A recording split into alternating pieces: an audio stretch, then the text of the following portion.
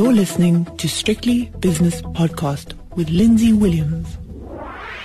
This edition of It's My Money is brought to you by Brenthurst Wealth, your partner for global wealth creation.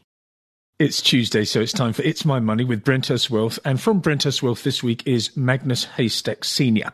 Magnus, Afrox is going to delist from the Johannesburg Stock Exchange, the JSE Securities Exchange, And I was reading about that, and I did a couple of interviews on the general process, not on Afrox in particular. But somebody said the JSE is now an irrelevant exchange that is only in existence because of dual-listed stocks and Regulation 28. In a way, they may be correct with that rather forward and brash statement.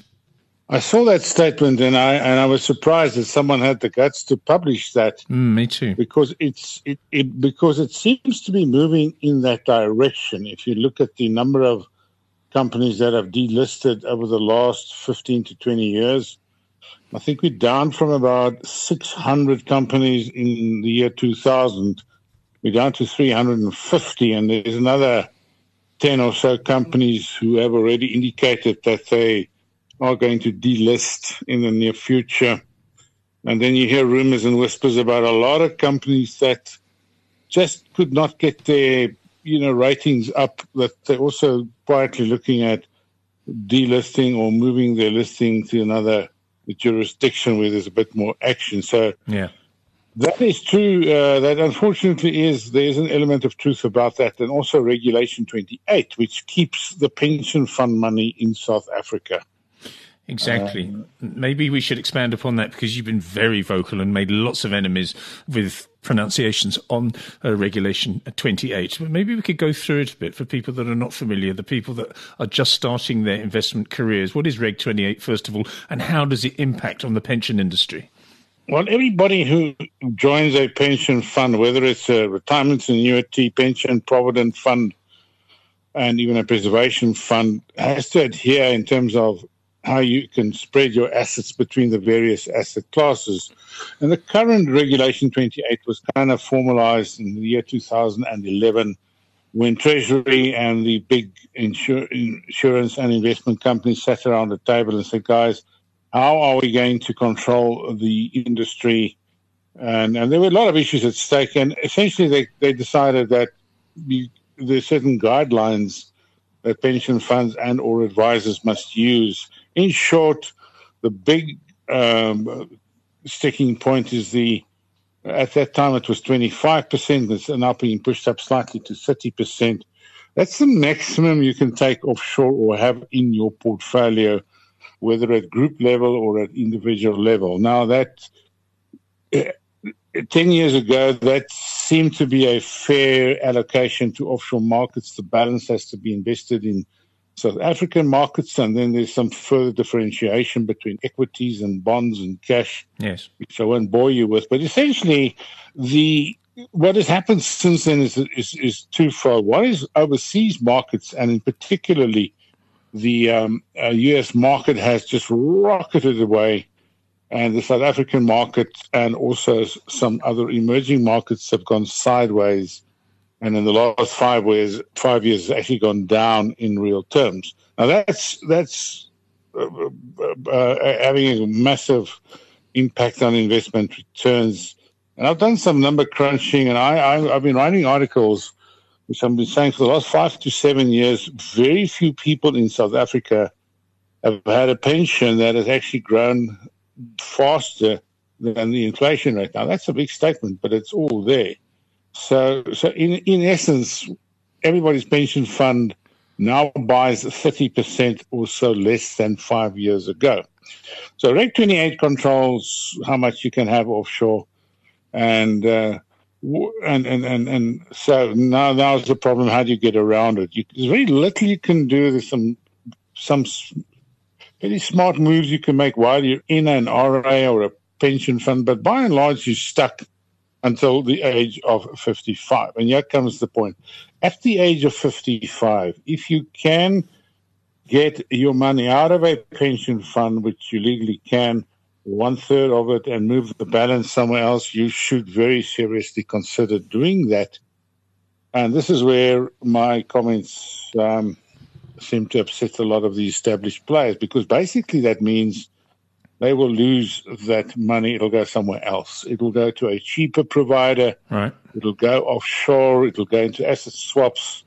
So they're putting up a very firm resistance against this line of thinking, calling it irresponsible and ridiculous. But it makes very good sense to have a hard, long look and saying, let me get my money out, get my 1/3 into my pocket, and the 2/3 I can then reinvest, on a platform where it's much cheaper, and secondly, I can, if I wish, I can get 100% offshore exposure, which has been a very, very good strategy to follow. I would have thought that the big insurers and the other big investment houses would say to themselves, well, if you can't beat them, then join them. And if there was a dismantling of the current structure with the Reg 28 regulation, then they should set up something to allow people to say, right, well, if you want to do that, you can do it through us, and we will be competitive when it comes to costs, and we will be able to help you with the overseas exposure that you're seeking. So rather than just poo-poo the whole thing, just get with it and do something about it. I agree with you, but I haven't seen much of Old Mutual, I know, has taken a stake in 10X, which is a disruptor on the retirement funding, but 10X only allows you 30% offshore when you move your money to a living annuity. You know, the kind of management fees that the big companies make on the existing pots of money in pension funds, RAs, etc., is so lucrative. We're talking about management fees of up to 6%. Now, the minute you pull that out, you can move it to a platform where you pay maybe 0.8%, 1%. So there's a lot of money at stake, and there's no question that that's why they're putting up such a big resistance. They know what funds they have under their control, and they know how profitable it is, but it is not profitable for the suckers who have money in those funds. I saw a statement today from a client who wanted to pull his money from PPS. It was R1 million, and he wanted to pull it out, and they applied 100,000 rand in exit penalties and fees and unpaid commissions, which is it's outrageous. In today's world criminal. Yes. But they are still there, and they're just hanging on to that money for dear life. Okay. Clearly you want to shake up. Clearly there's an establishment that doesn't want that shake up. What would you do? Would you abolish it altogether? All sorts of foreign exchange controls, whatever's left, dismantle it all and see what happens? And if that happened... sorry, go on. No, in an ideal world, we would like to say, scrap all foreign exchange and invest where you can, but that would have a massive, massive disruptive effect on our local financial markets, our stock market, our currency market, our bond market. The disruption will be quite substantial, and I don't see that happening overnight. But I do think that the offshore exposure should be increased marginally, maybe 35, maybe 40%. To give people a bit more scope. But to scrap it, no, that's not going to fly, and I'm not saying it should. But once you reach the age of 55, you can decide. I think you're old enough at that point in time to decide where you would like your money to be invested. Yes.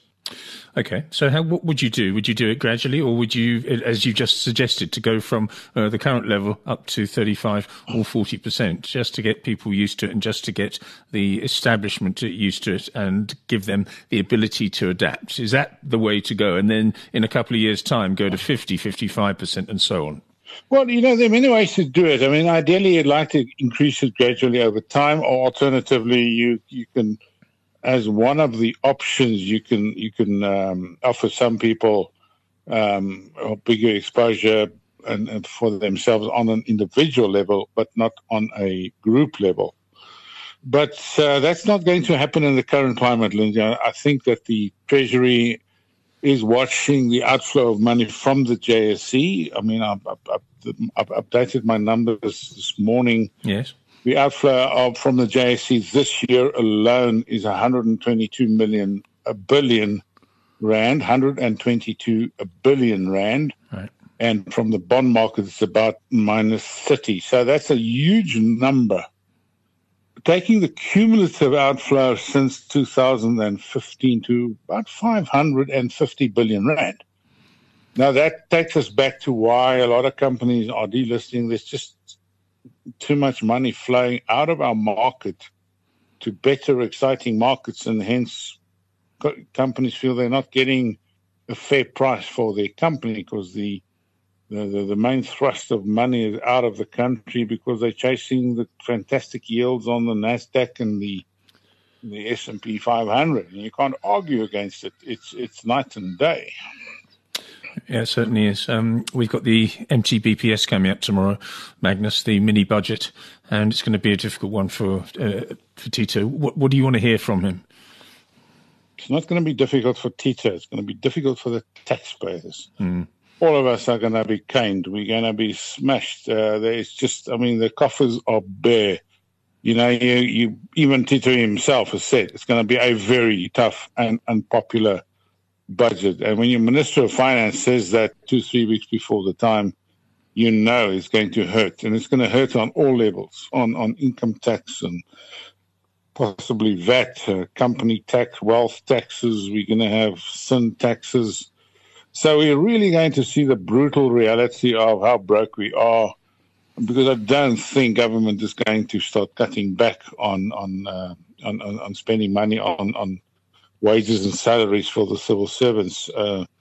And that's where our biggest problem lies. I mean, the numbers are it's just an appalling state where you have 1.2 million people being paid approximately 60% of all income tax that is collected from personal income taxpayers. It's just, you just shake your head to how we got where we are at the moment. So that is going to hurt very, very much if you're an income taxpayer. Okay, so something not to look forward to tomorrow, but obviously we and particularly you as a financial advisor will have to pay very close attention to what is said tomorrow, and you'll be adjusting things accordingly, I would imagine. So next time we speak, we'll probably be talking about that MTBPS. Magnus, thanks so much for your time. As always, that's Magnus Haystack from Brenthurst Wealth, and that was It's My Money. It's My Money was brought to you by Brenthurst Wealth, an award-winning boutique wealth management company. The views and opinions expressed in these podcasts are those of Lindsay Williams and various contributors and do not reflect the policy, position or opinion of any other agency, organisation, employer or company associated with strictlybusinesspodcast.com. Assumptions made on the analyses are not reflective of the position of any other entity other than the speaker or the author. And since we are critically thinking human beings, these views are always subject to change, revision and rethinking at any time. Please do not hold us to them in perpetuity.